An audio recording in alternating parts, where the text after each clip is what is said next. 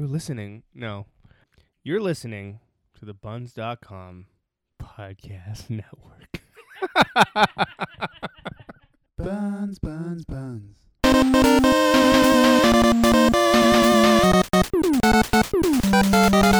Hello, lovers. Welcome to You Gotta Love It. Welcome to 2018. Whoop, whoop. Welcome to a lot of things. You'll probably hear a bunch of episodes before you hear this one, but this is our first official recording of the new year. Pretty crazy. My name is Koji. I am a part-time barbecued meats enthusiast, and I don't even know, full-time what? Barbecued meats enthusiast? Yeah.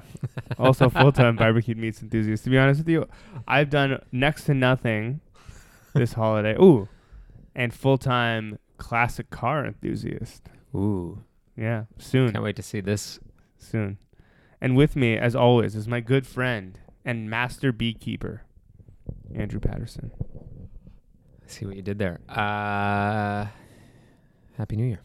Happy New Year to you. This isn't a New Year's themed episode. Last year we did a New Year's themed one, right? Didn't we do the movie New Year's and yeah. Was it Hudsucker Proxy? Yeah, Yeah. Hudsucker Proxy. Oh, that was a good one. Fuck. That was a year ago? Yeah, that's crazy. Yeah, that is Hudsucker crazy. Proxy is sick. Yeah. But this movie is a bunch of recent movies for the new year, I guess. Like still in theaters or have just been released, I guess. Because although Bright, I think you can maybe watch in theaters in like LA or something, because Netflix releases all of their movies to theaters so that they're eligible for the awards. I see. They do like the limited. I didn't know that. The most limited run you can do like 2 weeks or something in theaters so that they can be eligible for like Oscars and stuff. Cool. But yeah, so just to be clear, this week's episode is the hidden gem I, Tonya. And it's kind of a hidden gem. I mean, most people have heard of it or know about it, but like it's not readily available. Like I don't know that there's many theaters playing it. I don't know many people who have seen it. Yeah, I've seen the trailer quite a bit in front of other movies, and people are like, oh, interesting. But like, I definitely feel like it's a movie that not a lot of people will see. Like, do you know anyone who's seen it yet? No. Yeah.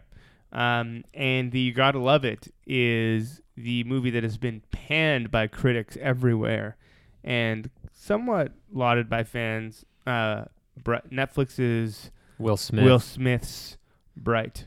Yeah. So let's start with the hidden gem, as we do. I, Tonya. For those of you who don't know, or maybe too young to know, or whatever the situation is, weren't around to know, it is a movie about Tonya Harding, the Olympic figure skater, the first woman to do, the first American woman to do the triple axel competition. I think the first woman ever was a Japanese woman, actually. But also off the ice, kind of known, and she describes herself in the same way as a redneck. And the skating community did not love her. You know, No. So this movie... They didn't love it. No. This movie is about her life and what she had gone through, but also the giant incident surrounding her life, which is somebody in her camp arranged for Nancy Kerrigan, another Olympic figure skater, medalist as well, to get her legs bashed in, potentially career-ending injury. So like they took out a hit essentially. And so this whole movie is about her life leading up to that point and slightly, you know, A little bit like after, a postscript or whatever. But so that's the movie. It's interesting that that's kind of just like one, I guess it's kind of the focal point, but like it didn't feel to me like it was about the incident. No. Like a lot of the movie passes before it gets to the point where it's like, oh, like everybody's saying, they show like all the characters and they all just say the incident, you know, like everybody has a different take on it. But it's a lead up to that though, I think. Well, yeah. I mean, understandably, that was like clearly the peak of her being in the public eye. But I think the point of the movie is to explain how they got there. Yeah, for sure. Right? Like it's not about that happening and the aftermath or the lead up. Or you don't even sort see of about Nancy the lead Kerrigan. up, She's in like 2 scenes. Yeah. It's more about, you know, who this person is and how this crazy situation could have even arisen in the first place. Yeah. Great movie. So, I mean, how do we even begin to summarize it? You know? Well, it's done in a really interesting way. My understanding is that... What? Sorry, I just saw like a really bright flash. And I was like, I wonder if Sash is okay with there. It's done in a similar fashion to like The Big Short or something, I think. Yeah, almost. it's like there's a lot of breaching the Fourth wall. It's the way the movie is structured is like they basically, I guess, did a series of interviews with all of the players involved in real life. Mm-hmm. So some of the facts are like corroborated, like this is how it happened, but a lot of it is sort of like they piece together something based on conflicting retellings of the events and descriptions of what happened that are clearly colored by each person's personality or motives, or you know what I mean? So, right. But the movie takes that into account. So you see the movie is structured through a series of interviews with actors playing the real characters. Right. And then narrative scenes that kind of weave those all together. But it's like very, at any given moment, you're not sure really what the truth is for a lot of the, like crucial points, because even the actors playing the real people have like conflicting opinions. Yeah. A lot of the times, like, there's a famous scene that's in the preview where Tonya Harding looks right at the camera and says, "This never happened." Yeah, she's got the shotgun. Yeah. She like chases him out of the house. Yeah. And then like there's a sequence where she's training after her first sort of like up and down, her first peak and valley of her career. She's training and she's like taking it really seriously. And the person that was her trainer looks at the camera through every sequence of her training and just like is like, oh, she really did this, and then like end this and like so on. So it's really interesting storytelling. I was saying to Koji quite a bit that this movie, because of the way that it's got a great soundtrack, it's nothing that like if you're not like 13 years old you haven't heard before, right? But there have been a lot of movies recently really playing up that sort of like Guardians, playing up a particular era of music. Yeah. And the music takes a front seat. It's not in the background and only in one or two sequences. It's like the music has equal weight to a lot of what's happening. Well, so much of, I think, ice dancing or whatever, your figure skating is music related. So, and her especially, right? Because one of the things that made her sort of like the bad girl of figure skating was her music selection was not what they wanted. Yeah, I think so. This movie, in a lot of ways, reminded me of like a modern Blow, in that I feel like the storytelling is done in a very similar way. I haven't seen Blow in years, but you know what I mean? Like Blow has parts where they're narrated. Yeah. Like somebody looking back. And also it has all of these very, the use of music in that movie was amazing. And there are so many moments, like when he's walking through the airport, Black Betty's playing. Yeah. And that, I was saying how that scene in that movie has stood out to me so much. It made such an impact on me when I first saw that movie that now whenever I hear that song, I just automatically picture that. And this movie has a lot of moments like that, I would argue. Right. There's a great sequence with, I'm not even like the biggest Fleetwood Mac fan, but there's an amazing sequence with Fleetwood Mac. I don't know. It's just a really well put together movie, like it's just like a quality flick, great performances in it. Yeah. Great performances. There's lots of Oscar chatter, movies that come out towards the end of the year, particular movies of this type. Yeah. Get a lot of, The Mom though. Oh my God. Yeah. Allison Janney. Yeah. Fucking phenomenal. Yeah. And like totally hateable character too. Like no one is likable in this film. I mean, you feel bad for... Yeah, there's sympathy. For Tonya Harding because her life was not great and she's like kind of stuck with all these people sort of making her life way harder and essentially ruining her life. Mm-hmm. But just everyone is awful. Even the guy that seems dim-witted at first, you're like, oh, this fucking dimwit who's like thinks he's bigger than he is or whatever. Yeah. Like... When he has that scene with Steve Galluli or whatever, and he's like, "Oh, you didn't think I could do this? Yeah. Well, I fucking did." You're just like, what the fuck, man? Yeah, it's crazy. Yeah. Like, you're just seething through lots of scenes of the movie. Just and there's a lot of great scenes with Bobby Cannavale. Where he plays a guy that was like a reporter following all this stuff for like basically like a trash mag. Yeah. And he just is consistently pointing out how stupid. But like the scene where they show the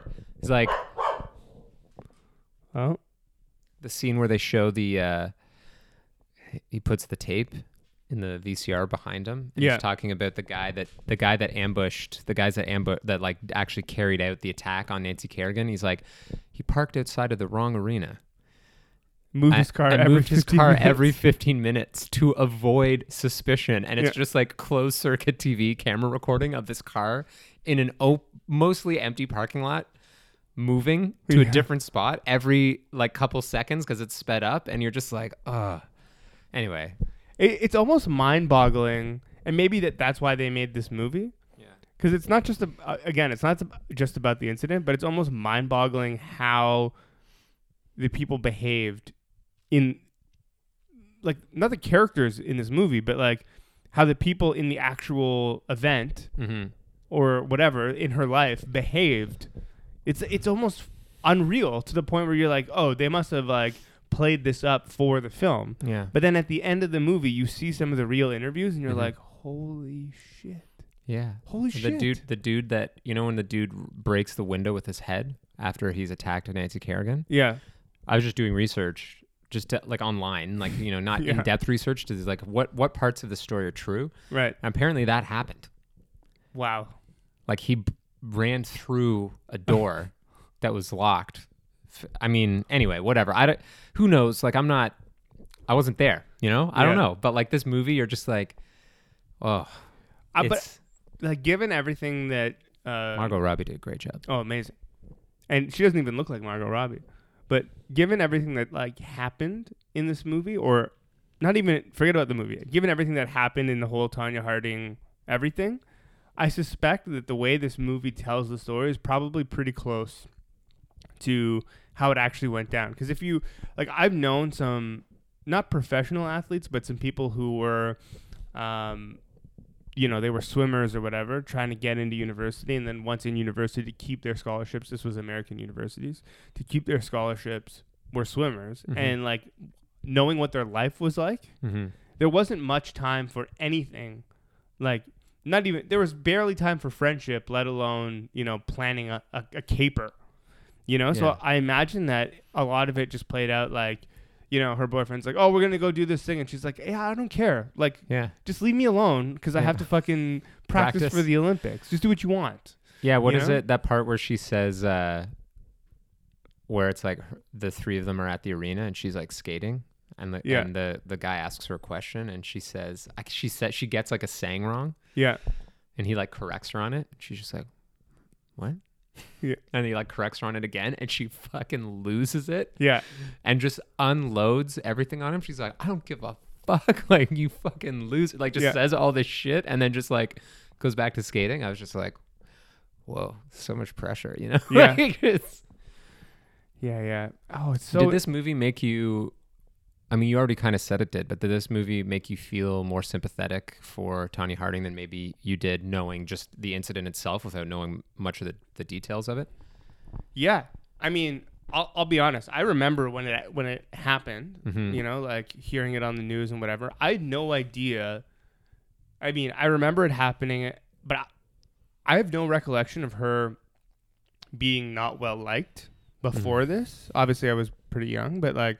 I didn't know about the whole, like, oh, she's not fit for figure skating. And I had no idea that her husband was abusive.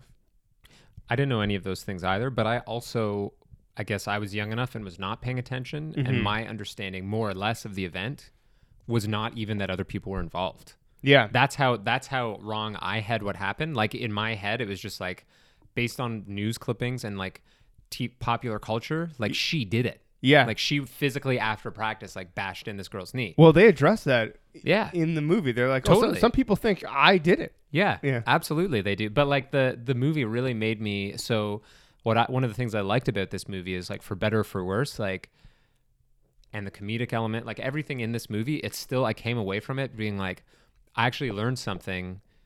Who knows? There's still so many things that I don't know what's true or what, you know what I mean? But overall, just from like a bunch of different perspectives, I came away from this with a better understanding of who this person was and like what went down, you know, which I think is kind of like, maybe not for all movies, obviously, you know, there's movies that are just for pure entertainment, but like that's like, I think a good thing. I think that like people should see this movie because it's not like it's going to change your life knowing what really went down, but just again, just understanding all the elements at play, you know, like there's a lot of serious stuff it touches on, like abuse and like just all kinds of crazy shit. It's pretty interesting. Not that it's even like the outcome is even in the same sort of ballpark, but it almost reminds me of The Disaster Artist. Yeah. In that you get a window into this person who everyone views as one-dimensional, or like not even views as one-dimensional, but only knows or only really thinks about one thing when they think about that person. Yeah. And you kind of get an idea of maybe a better idea of what that person might actually be like, you know? And it's good. I think, spoiler alert here, because I'm going to mention a sequence at the very end of the movie. Mm-hmm. Okay, you've had enough time to press pause.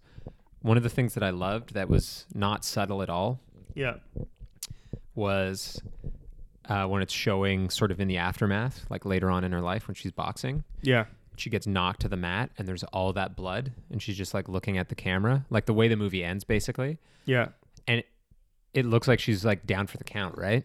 Yeah. But she gets back up, and how that is like symbolic, like so obviously symbolic of like her being knocked down, you know, like regardless of all the crazy shit that was happening to her. Yeah. And like in her life, she's done so many crazy things, but like, you know, like setting land speed record while she was pregnant, like boxing, like all this crazy stuff that she did. Yeah. And it's kind of like just shows, it kind of sums up her as a person. You know what I mean? Yeah. Once again, I keep saying for better, for worse in a lot of things in this movie, but she's the kind of person that like, she gets knocked down and she just gets back up. And it was like such a fitting way, like note, and then you just see her feet as she like just, so sweet. Very Chumbawamba. Yeah. What is good? Is there music playing? Yeah, coming from your phone, isn't it? I thought you were looking something up. Oh, weird. Jesus. Okay. All that barbecue, man. Ghost in the machine there. Okay, before we move on to our You Gotta Love It, did you know that the Golden Globes are tonight? No. Yeah. Really? Yeah. No, I didn't know that. I don't really watch a lot of award shows, I'll be honest. Tonight is me either, but I'm always curious as to what gets nominated, what wins, whatever. Mm-hmm. Before I get into that though, Buns, get in the Apple App Store, the Google Play Store, all that other good stuff. Start the new year off right. You got a bunch of shit you don't want from Christmas? Yeah. I was on there the other day and I saw a signed Apple Red vinyl of Kendrick Lamar's Damn, signed by Kendrick Lamar. And that's a legit thing. It is a legit thing because it was bought as a package, like a pre-order package. I have it. It's not just like he met the guy and some bullshit signature or whatever. It's like, yeah. Anyway, so if you're into that sort of stuff, I can get right on there. But Sam Rockwell won Best Supporting Actor for 3 Billboards Outside Missouri. Yeah, I really want to see that. I still haven't seen it. It's on the server. Wait, the awards have already happened? Aren't they happening right now? They are happening right now. And Nicole Kidman has won Best Actress in a miniseries for Big Little Lies. Yeah, I heard so many good things about that show. Well, there's a lot going on. We're going to maybe have some good hidden gems. Well, not even hidden gems, but just lots of good stuff to watch. Hidden gems in the same way that I, Tonya is probably a hidden gem. Like, I think a lot will come out of this and people won't have seen them. Like, I still think a lot of people haven't seen, what won the Oscar last year? Why am I drawing a blank? Moonlight? Yeah, Moonlight. I can see the poster with the face, but I still think a lot of people haven't seen Moonlight. Yeah, that movie's fucking sick. It's kind of not a hidden gem, but it's like under the radar. No, not even under the radar. I don't know. It's on the radar, but it's like not underappreciated isn't even underviewed, I guess. I don't know. However, underutilized. But anyway, You Gotta Love It for the week is a Netflix original directed by David Ayer. David Ayer, who also directed Training Day and End of Watch. Yeah. Very important because I think a lot of that comes into play in this movie. This movie is basically Bad Boys meets End of Watch, but meets Lord of the Rings. Meets Lord of the Rings, yeah. But yeah, Netflix original film, probably massive budget. the most expensive movie they've produced. To very poor reviews, but very great success, I think. Yeah, a lot of people watched that movie. Yeah, a lot. Like a lot of people. Like a lot of people. Like how many people? I don't know. But let me just see here what its current Rotten Tomatoes score is, because when I first looked it up for us, because I wanted to do it for the podcast, but I wasn't sure if it was a hidden gem or what. I watched it before you proposed it. Yeah, it was 18%, I believe. Wow. Wow. Yeah. It is currently sitting at it's gone up. Fuck, I just got it. Damian Lillard is out. Fuck. I'm not doing good this week in basketball. Fantasy basketball, ladies and gentlemen. I am. It's like 8-1, not in my favor. Yeah, you know who you're playing? Yeah, Burke. I thought. Oh, I thought it was my dad. My dad's beating somebody 8-1, and he has been reminding me every day of the week. He's like, no, maybe I'm up 8-1. No, it's Space Jam. I think it's Mark. Oh, ooh, good. Yeah, beat him. No, he's beating you. Me. Fuck. I need DeRozan, man. I need him to have a. Okay, we're getting off track here. Riddled with injuries, but okay. So Brett, now it's at 28%. But what's interesting though is the audience score is 87%. I liked this movie. I really liked it. I thought it was great. I thought it was great. I don't know what, like, you'd have to be a real curmudgeon to watch this and be like, this is fucking stupid. Like, going into it knowing what it is. Yeah. Like, if you saw the trailer, they say magic wand in the trailer. Right. Okay, so just talking about the things that we love, first of all. Even if you took out all the fantasy of this film, yeah, it is essentially Training Day with a weapon of mass destruction meets Bad Boys. I'm not Bad Boys, sorry, End of Watch. Die Hard. Okay, yeah, sure. And the reason I say that is because, like, they're not friends at the beginning, but it's not like in the end it's one versus the other. They learn to sort of work together. Coexist, yeah. But it has the same sort of weird grittiness as End of Watch. Yeah. You know? Where they're like stranded in this neighborhood, like, oh, we're fucked. We need to get out of here. Yeah. Right? Which is essentially the plot for End of Watch. Yeah. And then you add in the magic and the dude from the Mindy Project. You know, the guy who's just like, it's a fucking magic wand. You want a bigger dick? Yeah. It's fucking right there. You know, like whatever it is that he says. Yeah. And the way they treat it is like, I love that. I love when they, all right. Yeah. So I mean, the way they treat the magic in this universe is great. The premise of this movie, if you don't know, is basically. Oh yeah, we should start there. It takes place.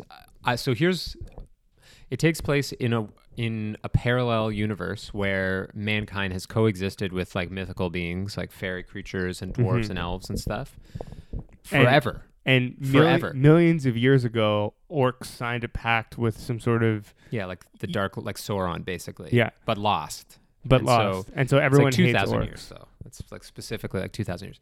But what I liked about this movie actually is that I knew that was the kind of the basic premise, but I thought that these creatures had showed up recently. I didn't realize that it was literally just like the world that they build in this movie is like, it's as if it's just always been that way. Yeah. Like we've evolved alongside each other. Right. So there's the nice thing is that there's not, for me anyway, there's not like a hurdle. It's just established. It's just one of those movies where they give you enough credit that you fucking can just take it at face value and just be like, oh, they don't need to explain how mythical creatures came to exist.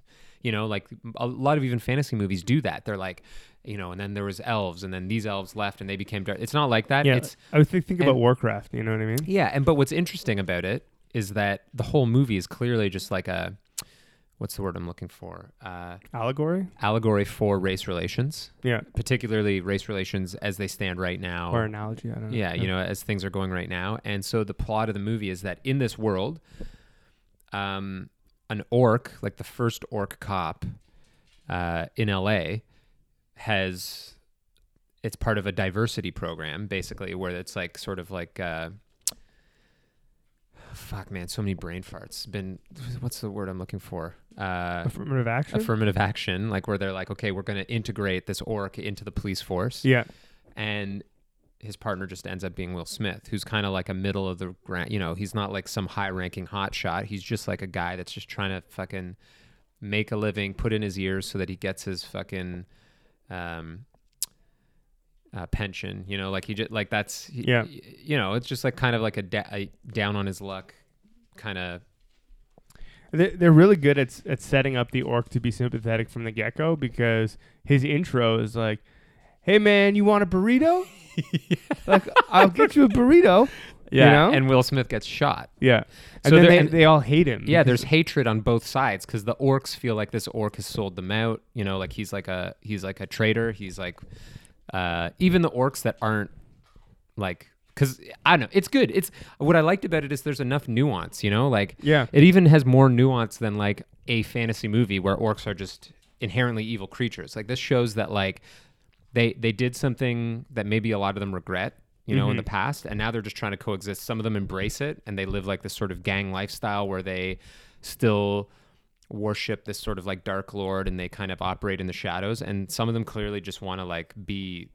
just like they just want to live their lives. Right. And there's also different types of orcs, which is kind of established. There's ones that have certain types of tusks and other ones. Anyway, there's like a whole thing. We don't need to go into that because part of that meat is, I think, what's enjoyable about watching the movie. Well, just to kind of build on that for a second, because they do mention it, he shaves his teeth down to look like human teeth so he doesn't have these like giant tusks or whatever. Oh, I didn't pick up on that. I thought it was just naturally he was just like a different type of orc that just... No, at one point the guy says like, you even fucking, you know, whatever, cut your teeth to look like them. You just like... Oh, that's interesting. Calling him a traitor and shit, you know?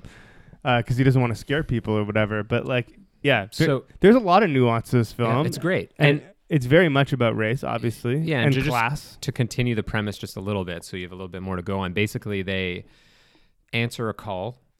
And the call brings them to a house where there's just been like some crazy shit has gone down. Like there's fucking bodies everywhere. And they're like, ooh, this, you know, they're going to like call in for backup. They do call in for backup. And they discover there's like magic at play. And the way they treat the scene, once again, they don't like explain it over much. It's basically just like it's established that magic is not that common. No. Everybody knows it exists, but it's not like... You know, you don't see it every day. Like there's fairy creatures. There's literally fairies, but like there's weird creatures, but like there's not like magic spells, and magic is like very dangerous and people are scared of it. Yeah. And so, you know, this crime scene that they're at, there's been magic used, and then they discover that there's like this magic wand, and that's sort of like what kicks off the movie. It's also very interesting because they say, at least with humans, it's possible for humans to use magic, but it's only like 5% of the population, and any of the other 95% of the population just, like, explode that attempt to use magic just die. Yeah. And we don't know what the stats are for elves, because I imagine like the way that most of the people, because there's also elves in this that play a large part of this movie, like most of the people involved in this are afraid of magic, elf, human, or otherwise. Yeah. So the elves are sort of like just super rich, and they rule the world, basically. They're like the ruling class. They're like the 1%. They're super wealthy. Humans kind of run the gamut, like they would today. We don't really see a lot of dwarves. There's one dwarf character, but he doesn't physically look like a dwarf. Who's that? I'm pretty sure isn't the partner of the Fed? That huge guy that has that's like what dwarves look like in this. Oh, he's supposed to be a dwarf. Okay, I don't know. I could be wrong. That was just sort of what I picked up on because they talk about them a little bit. Yeah. And then there's still just, you could, like Koji said, you could remove all the magic elements and it's still like end of watch, because the neighborhood that they find this crime scene in is on the turf of like the you know, like the Latin Kings or the cartel or whatever they are. And they're basically like, they find out that there's a wand and they're like, oh, it's ours. It's on our turf. Yeah. And the movie's basically about these two partners just who don't really get along, trying to just survive the night, basically, because there's all this crazy shit going on. And like, it's gangsters shooting guns at them. It's not like guys with like bows and arrows and like whatever. It's not even mystical creatures. Even orcs with guns. Yeah. It's not the only thing that's fantasy about it is the races and some of the humor, which is great. But it's like, that's what is kind of cool about it. I think, you know, if you play video games and read comics, or fucking Warhammer, you know, like this is not the first time that fantasy has been combined with like more modern stuff, but they did it in a way that's so, in some cases obvious, but like interesting because it hadn't been done before. Like I love the sequence. Sorry, go ahead. What were you gonna say? I was gonna say that there's a scene that's like almost Training Day-esque where Will Smith pulls up on a bunch of, or they both do, him with the orc. He pulls up on like a bunch of orcs and he's just like, yo, get the fuck out of here.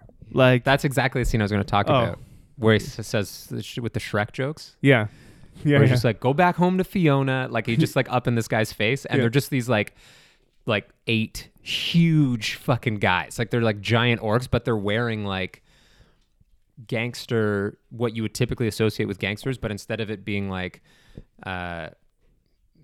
the language on it is not English. It's like these weird like scripts and stuff, and they're wearing like flat brim hats. It's basically almost like a Cholo style sort of, you know, like and everything, but they're like, the makeup is amazing. Yeah. It's great. I don't know. It's great. Like I liked it a lot. Like I watched it and I was like, oh, this was good. They built a great universe and they're making a sequel. Yeah, I'm excited. I actually, after I watched it, I was like, that was cool. Could have been better, but I liked a lot of it. But what I would really like to see is actually like a TV show. Like I would like to see this be like a cop show. Where that's what I was thinking. You know what I mean? About them. Well, so here's what I'm going to do. It would just be so expensive. Can you imagine Will Smith today? In post 2017, Will Smith, Joel Edgerton, that level of production value in a TV, like a cop procedural TV show taking place in LA, it would be like as expensive as Game of Thrones. It'd be insane. So here's what I'm going to do. When we do some of these movies and if we like them, I'm going to read some of the negative reviews from reviewers, the critic reviews. And if we don't like it, I'm going to read some of the positives. You know? Okay. But so, you know, new year, new rundown. Finally, high fantasy for the sunglasses on the back of the headset. Was one of... Oh, that was from AV Club. That's... God, it's not inaccurate. That's pretty funny, but like, it's still an enjoyable movie. Like, I don't know. Okay. From Up Rocks. That's good. From Up Rocks, we have, you can't spell Law Force without Orc, and you can't spell David Ayer's 12th Cop movie without Why Develop, Is It a Dare? Clever girl. These are all so scathingly like fucking. I can just picture what these people look like writing these lines. They think they're so pithy and clever. Here you go. CNN. Yep. Bright is a bloated, expensive mess. A Netflix movie with blockbuster aspirations and fairy-sized brains. Stupid. Yeah. And then Richard Roper from the Chicago Sun-Times says, Bright is basically a tired buddy cop movie dressed up in bizarre trappings. Yes, it is. I agree with that. But what makes it new again is because it's using the fantasy to express the nuances of real life. Yeah. I remember reading something probably on Rotten Tomatoes, just a quote, like a comment in like the thread at the bottom. Yeah. Where somebody said something about how, like in the first 5 minutes of the movie, there's an actual line that says fairy lives don't matter today. Yeah. And like it's like the person judged the entire movie based on that one corny line, which I get. People do that all the time. But like, yeah, I give you Star Wars, every Star Wars movie, you know, like if people can fucking love Star Wars for all the amazing things it does and get over some of the just heinously bad dialogue choices, and you know, like they look at it with this like nostalgic, you know, I get it. It's like a new movie that came out, whatever, but like that's not that big of a deal to me. You know what I mean? There's definitely a couple cringeworthy lines, but I don't know. I give them a pass. On those lines for sure. Yeah. To me, that scene when that happens was enough of a novelty to me, watching like a very typical portrayal of like a front yard barbecue of sort of these thug types, you know, in a like rough neighborhood of LA that a cop lives next to. Yeah. And everything about the sequence is like a very typical Will Smith, like even in Bad Boys, like how he interacts with people that on another day he might arrest. Like they're kind of an uneasy truce. But then in the middle of it, there's like a fairy, like, and nobody thinks it's weird. I loved Will Smith being Will Smith. And I was afraid. I miss him. I was like, oh no. Before we started watching this, I was like, oh no. Like, he's just going to shoot at his Will Smith shit. Because, like, I'm very hit or miss with some of that. But, like, I loved when he was talking to them, it's just like telling him, like, I can't even. Like, oh, keep on doing gangster shit on your front lawn. Yeah. Just trying to sell my house over here. Like, yeah. Yeah. It was like old Men in Black, Bad Boys era, which I love. Yeah. That's the best part of Men in Black. Men in Black is about an organization of like old white square people being shaken up by a guy that's like just as good, if not better than them, who's from this like other, you know, and it's like a very of its time. People are still making movies like that where it's like fucking black and white. But like, I don't know. It just, this is good, man. I liked it. I enjoyed it. I just had fun watching it. It was a fun movie. Yeah. And if you don't think it's a fun movie, I don't know, man. I don't even know if you're capable of having fun when you watch a movie. But I love, you know, from like a more meta perspective. The music sucked though. That was weird. Yeah. Yeah, it wasn't good. But from a more meta perspective, I love that like Netflix does not give a fuck. I know, it's great. You know, they're just like, because like any other organization whatsoever. This could have been Geostorm. Would just be like, oh no, fuck this. We got to scrap this immediately. Like everyone hates this movie. Or your Warner Brothers. You know? And you kind of do make movies like this and they just end up being DC movies. Well, yes and no, but I'm just kidding. No, I mean, in a way that's kind of true, but the reason I love this, and it proves something, right? Like, I think that in a world where you have to go to a theater and give that theater your money and go out of your way to watch a movie, the critics generally have a lot of say. Yeah. If a movie is not good, I mean, superhero movies. I see what you're saying. Superhero movies aside, because there's a certain amount of personal, not nostalgia, but like personal sort of adoration or whatever you want to like call it towards these characters that people have. Like, no matter how many bad Batman movies were made in like the 90s and 2000s, right? Yeah. As soon as the Dark Knight Begins, what was it called? Batman Begins came out. People were like, yes, I'm in. Like, it didn't matter how many Mr. Freezes or Riddlers or whatever came before. Yeah. They're just like, no, this movie, I am in, right? And so, like, I think the same thing happens with anything that's Superman or Spider-Man or whatever. I was really ready to like Man of Steel, and then I didn't. Sure. Based on the trailer, I was like, oh, this is going to be, finally somebody's going to do, this is going to be sick. Those movies aside, right? Like, if a movie comes out and all people hear, and we've experienced this so many times, like, think about Mordecai. Yeah. Right? All people hear is like, oh, there's no way this movie can be good. Mm-hmm. No one is going to go see it. But I promise you, if those movies had come out on Netflix, people would be watching it. Yeah. And I'm sure enough people would watch it that they'd be like... Critics are less... they're not gatekeepers as much as they used to be because of the democratization of fucking the content creation, all that stuff. Everything is like more accessible. I mean, but it's not just accessibility, right? Because let's just say Netflix had a different model. You had to pay for every movie you wanted to watch. You rented them from Netflix. You know, I think less people would have watched Bright. Sure. Right? But because of the way the model works, it's like, okay, you know, fuck it. I got nothing to do. I'll just watch this and watch this and watch this and watch that. And I, you know, this goes back to a conversation that we had off mic, but I think that if we had theater subscriptions here, you know, I think that would totally change the movie game in general. It's I don't know. It's interesting. But I think that this proves that, like, regardless of what, you know, the media at large has to say about something, you know, it can still be successful enough that there's going to be a sequel. And almost immediately. Like, they announced it, like a week after the movie came out. They're like, okay, fuck it, we're doing another. Yeah, I don't know how much they paid Will Smith, but clearly he's on board. Unless he's not on board and it's a different story within that world. Oh, yeah, okay, sweet. No, he already said that he was in. Yeah, it's good. He wanted It's fun, man. And it has funny moments. I actually, again, this is probably another cringeworthy moment for some people, but I liked when It's almost like they wanted to get it out of the way. The makeup is like, I think is like really incredible. Like everything feels natural in it. Yeah. And, but the orcs, they don't have a lot of expression. Mm-hmm. And so the scene where they're in the car at the beginning and he's like, Nick, which is the orc's name. Yeah. Is basically just like telling Will Smith that he looks like he's lacking conjugal love. Like that's what he needs. Yeah. And Will Smith's just like basically like, what the fuck are you talking about, man? He's just like, I can see it in your face. And he's just like, oh yeah, like you see in my face. He's like, yeah, this is what your face looks like. But he doesn't really change his face. It just looks like a scowl. Yeah. And Will Smith is just like, oh yeah, that's good. That's good. Yeah. Like, what about, what other faces you got? And he's like, oh, like I'm really good at doing human faces. And then all his faces just look the same. It's like an orc scowling. Yeah. That's great.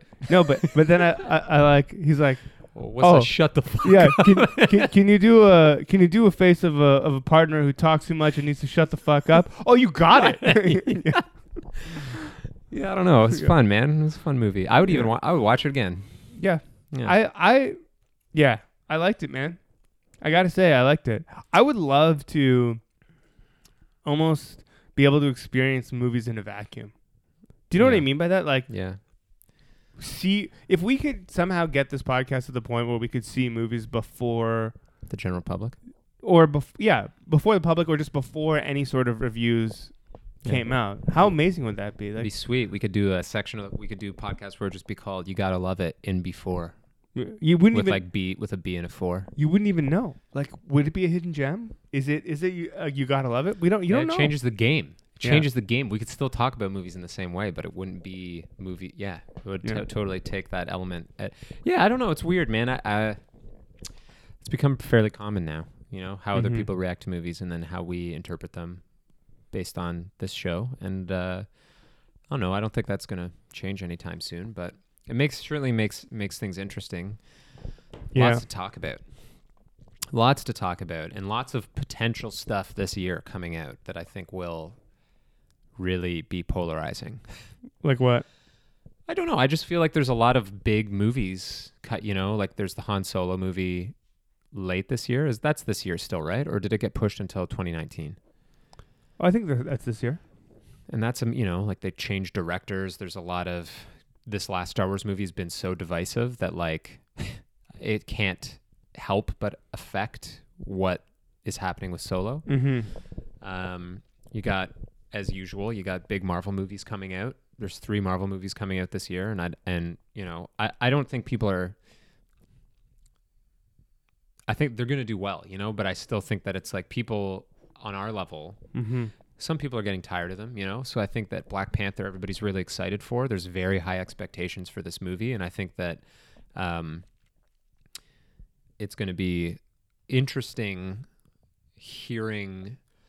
There's so much talk about whitewashing in Hollywood and like, all of this stuff that like this first superhero movie that's this high profile, that's going all in, it's like virtually an all black cast. Yeah. They got Kendrick Lamar doing the soundtrack with some like original music, like the first time Marvel's done something like that. They're doing all this shit. And I'm excited. I think it's going to be great no matter what, but like there's potential for, I get the feeling there's people out there that almost want it to fail. Not like they want, but you know what I mean? Like, that you can already hear the sort of activist set being like, okay, this is their opportunity. But when the movie comes out, they're going to be like, okay, here's all the things they did wrong. You know what I mean? Right. And like, if that voice is loud enough, it's not going to take much for this movie to have one misstep that fucking breaks the movie. You know what I mean? There's 2 sides to it, right? There's the one, or 3 sides, right? There's the one side who's like, clearly racist or whatever, and they want this movie to fail, and then they're going to be like, black superheroes just don't work. Yeah. Fuck that. And then there's going to be the people that are like, this movie's not black enough. Yeah. They're just like, this doesn't represent me. This is like a fucking pale representation of black people. What are we just This is in Africa? Yeah. Wakanda's supposed to be in Africa? This is bullshit. Yeah. We're not here to dance for you, whatever. Like, there's that, right? And then hopefully most people will be somewhere in the middle so that it can be enjoyed as a film. Mm-hmm. My only fear is because it is the first black superhero and there's all this stuff sort of surrounding it, they didn't like from the previews, it doesn't seem very, very grounded in reality, and I think that might take a lot of people out of it. I mean, Luke Cage, man. What's that? people can just hit up Luke Cage. Yeah. I mean, I agree with you on that, but like it seems more Guardians of the Galaxy than it does, I don't know, Iron Man or something. Yeah, well, I think the interesting thing also, having just recently read World of Wakanda, the Ta-Nehisi Coates. I wonder if he's going to be in the movie. Black Panther comic, which was incredible. I recommended it. If you didn't listen to that episode, everybody should definitely go out and read that. You should lend it to me so I can read it. Okay, I will. It's about the idea of like kind of Afrofuturism, I think, is like tied into it, which there hasn't been a lot of mainstream, at least in Hollywood, even in video games, that doesn't really, it exists here and there if you know where to look for it. But the idea that like, we all have a very clear perception in the Western world, pretty much everywhere outside of Africa, of what Africa is, And it's like this failed nation that's been pillaged and fucking, there's all this horrible shit wrong with it. But Black Panther, it's about the idea of like a secret, a civilization kept secret that is like very African, but like African in it's science fiction. Like, I don't know. It's very interesting. There's a lot of interesting things at play. So I think it's going to be good. But yeah, anyway, I don't know. I got a bit off track there. I was just saying that I think there's a lot of movies, even the other superhero movies like, like Avengers, the first Avengers Part 3. Right. Like that's going to be such a big blockbuster. Blockbusters didn't do necessarily that well this past year. You've got Ocean's 8, like an all female. Like there's just a lot of movies that I think like on paper and the trailers, like I'm excited for them, but it just feels like in today's climate and given what happened with movies last year, it's going to be interesting to see. And the Me Too movement, like there's just like a lot of movies that on paper are like, oh yeah, that's like a fucking winner for sure. But so I think there's going to be an interesting mixture of hidden gems, and you got to love it for us to look at this year where film is concerned, because like shit is kind of crazier than it's been, at least in our lifetimes, for this kind of stuff. There's like so much scrutiny. There's so many ways of accessing, there's so many platforms. There's so much. Yeah. So it's going to be interesting. Crazy year. Hopefully we get into some VR shit, Yeah, I would love to. That Coco VR experience was amazing. I saw Coco on the break. Did you? That's going to, that kind of leads us into our next segment. Oh, your recommendations. Well, it's Coco. Okay, nice. Yeah. Yeah. Everyone who I know who has seen it loves it. Well, that's interesting because I don't know a lot of people that have seen it. And it's like the new Pixar movie, and it's like the first one that I feel like, even Finding Dory, more people I know saw it, and like Coco, at least in my circles, a lot. It kind of has almost become a hidden gem. Well, I think part of it, from like a business perspective, is it's a lot harder to market to children than some of the other things, because it's all about dead people and death. Well, that, and if you think not back American culture about Pixar films, it is I mean. It's the first one that's not, I mean, it is kind of fantasy, but it's not fantasy based in like... I know exactly what you mean. Yeah. I do. I'm not trying to cut you out. I just straight up like, and that's exactly why people should see it. I had a conversation with Tom. I mean, first of all, it's just a fucking gorgeous movie. Mm-hmm. It's unbelievable. It's so beautiful. There's been so much love and care put into that movie that it's like, it blows the mind. But as an adult... Mm-hmm. Once again, even still today, I think people are frequently very dismissive of movies that are like family films. Something Pixar's always done really well is that they make movies that are family films that adults can enjoy. Like there's stuff there that kids won't pick up on. The movies aren't really juvenile. Yeah. They have things that kids will absolutely love, but that they're enjoyable for an adult to watch. And another thing that Pixar has done really well is they frequently...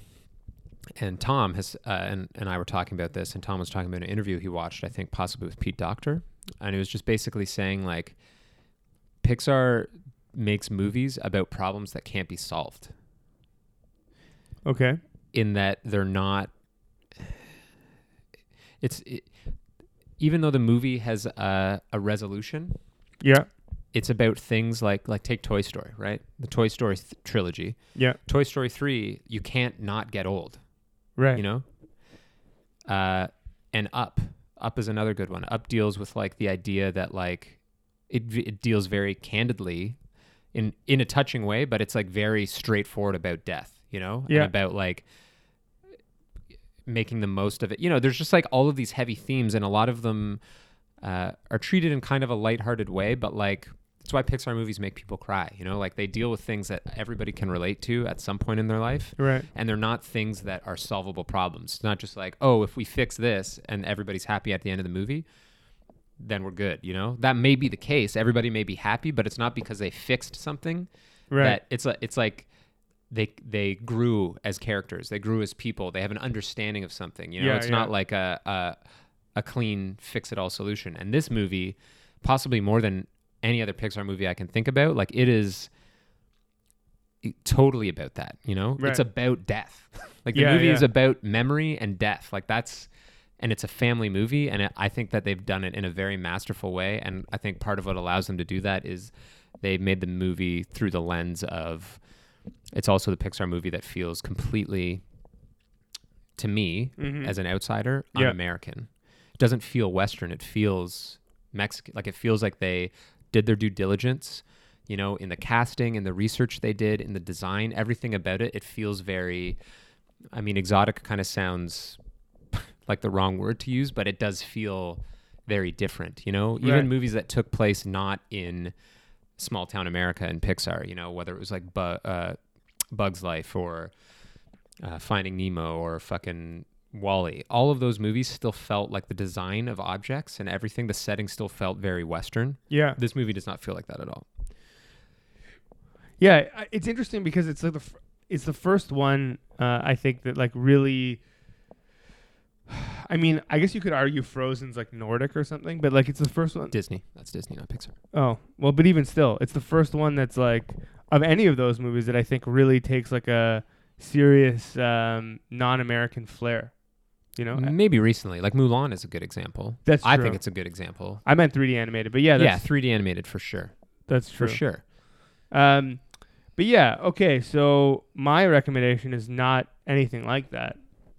It is an album that dropped, I believe, January 1st, or maybe somewhere very close to January 1st. Yeah, it's Jeff Rosenstock's Post. Yeah. Post Dash. Fucking great record, Jeff. Yeah. Love to have you on the show, by the way, if you're listening. Yeah. Does anybody know Jeff Rosenstock? Because he just, fuck, man. I'm going to be talking to Tiny Moving Parts. That should be cool.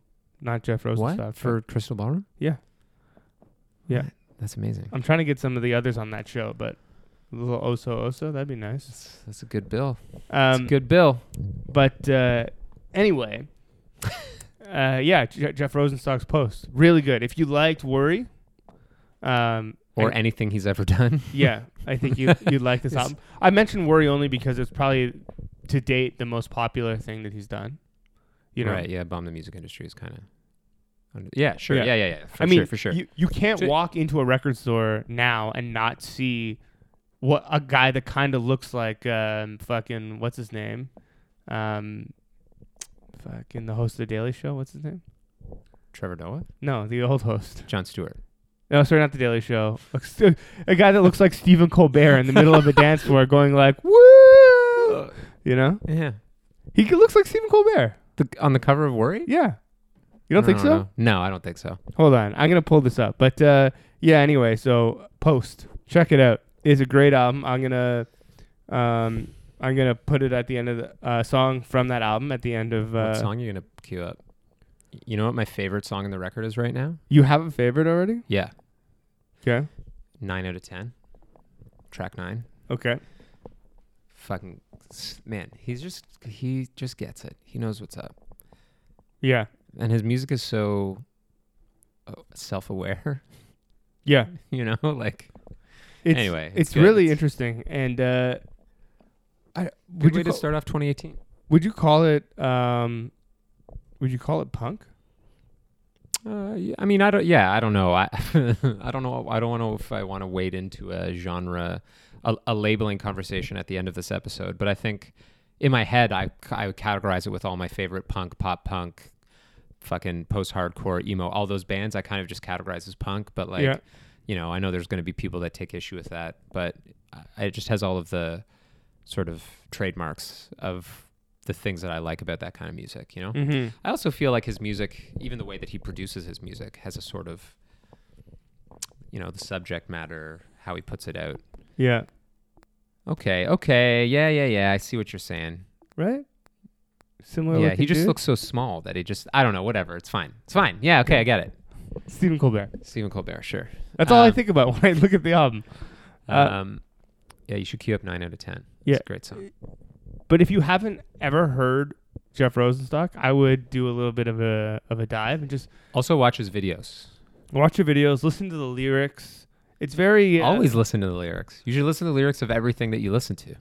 Yeah, but I think that there's certain artists where it makes it that much better. Yeah. Do you know what I mean? Like absolutely. Yeah. It's lyrical music. It's music driven by the songwriting, the lyric. Like I don't think people are listening to Cursive and being like, "Ooh, those sweet melodies that he is singing." You know, it's like, oh, this guy's just like really gets what's going on. Yeah. Whereas like, you know, there's a lot of pop music, not just pop music. I can't paint with that brush, but there's a lot of music out there that like you could listen to without paying attention to the lyrics and be like, "This is a good song," you know. Mm-hmm. So, but I think that's what most people do, right? As a generalization. Well, that's why I'm telling them, like, in this instance, engage with that shit. Listen to the lyrics because you won't be let down. Or maybe it's just like too. No, just listen to him. It's fine. It gets real. Yeah, sometimes he gets real. It's like dope. Nothing will ever get me more than, and I think about this all the time, and I'm listening to guys like Jeff Rosenstock or like Cursive or whatever. There's a line in a Cursive song where he says, "I'm so reflective, I'm a mirror." And I'm like, yeah. Some of these guys just fucking live for self-reflection. Have you... Two things. The first time I saw Jeff Rosenstock, or even really heard him as Jeff Rosenstock, was at a great show. It was Modern Baseball, Jeff Rosenstock, and Pup. Oh, that's really good. Yeah, and he fucking blew my mind. I was like, who? And I think Tiny Moving Parts. A bunch of modern all-stars. Somebody else was there. Oh, it was sick. It was incredible. It was before Modern Baseball went on their hiatus. And that show was fucked up, though, because a kid got fucking kicked and the show had to stop. Anyway, whatever. I'm getting way off track here. One final thing. Yeah. Drawn a huge blank, though. On? It was a tangent from Jeff Rosenstock. I don't know. Whatever. I was just saying how reflective all this shit is. But did he tell like an anecdote or something at the show? Or no, like man. Say some like huge self-reflective thing that we're all some nugget of truth that we're all gonna miss out on. No. If I remember before next episode, I'll let you know then. All right. Anyway, keep loving it, motherfuckers. Send us suggestions. Do it. Oh yeah, mailbag@loveitpod.com. And follow us on Instagram @loveitpod. I should start Instagramming more. Yeah, it'll just all be pictures of Kiba. And barbecue. Kiba and barbecue. And classic cars. All right, take it easy, guys.